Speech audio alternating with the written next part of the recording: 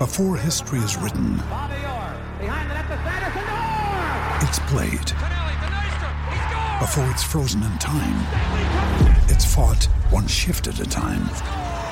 Before it's etched in silver, it's carved in ice. What happens next will last forever. The Stanley Cup Final on ABC and ESPN Plus begins Saturday. It was like maybe outside of that stretch right before Christmas that this team has been kind of fragile this year, like unable to maybe counterpunch like you did last year. Where do you think that comes from? How do you find that again? Why is it?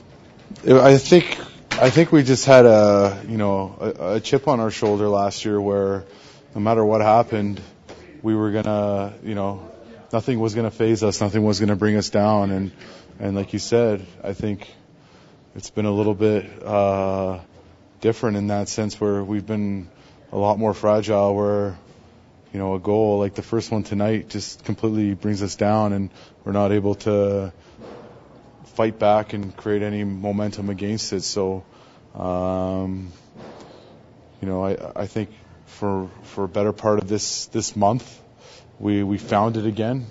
You look at breaks, sometimes they can be counterproductive. 3 days off and we come back and, we can't find the game that we had before the break, but that's just excuses right now. You gotta find a way to win some hockey games. The one element that you guys had last year, rarely did you give up the easy goal, with that major error. And outside of that stretch earlier this month, that's really been a big problem. Even that first goal tonight, kind of wide open, Cam no chance. Their fourth goal, really Cam no chance. So why such big mental mistakes this year?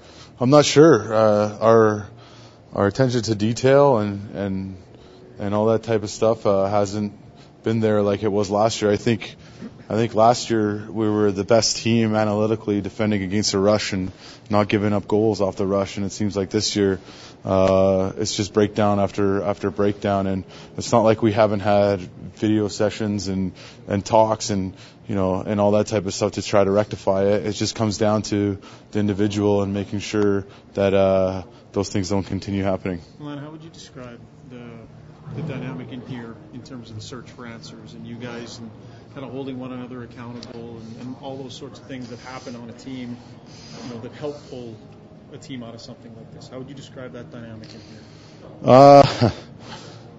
Like I said, taking away this loss, I think we had a really good month in the month of December, and we showed that we can, start climbing our way back, and we got to get back to that, especially with a ton of divisional games coming up, including next game. So it's up to us.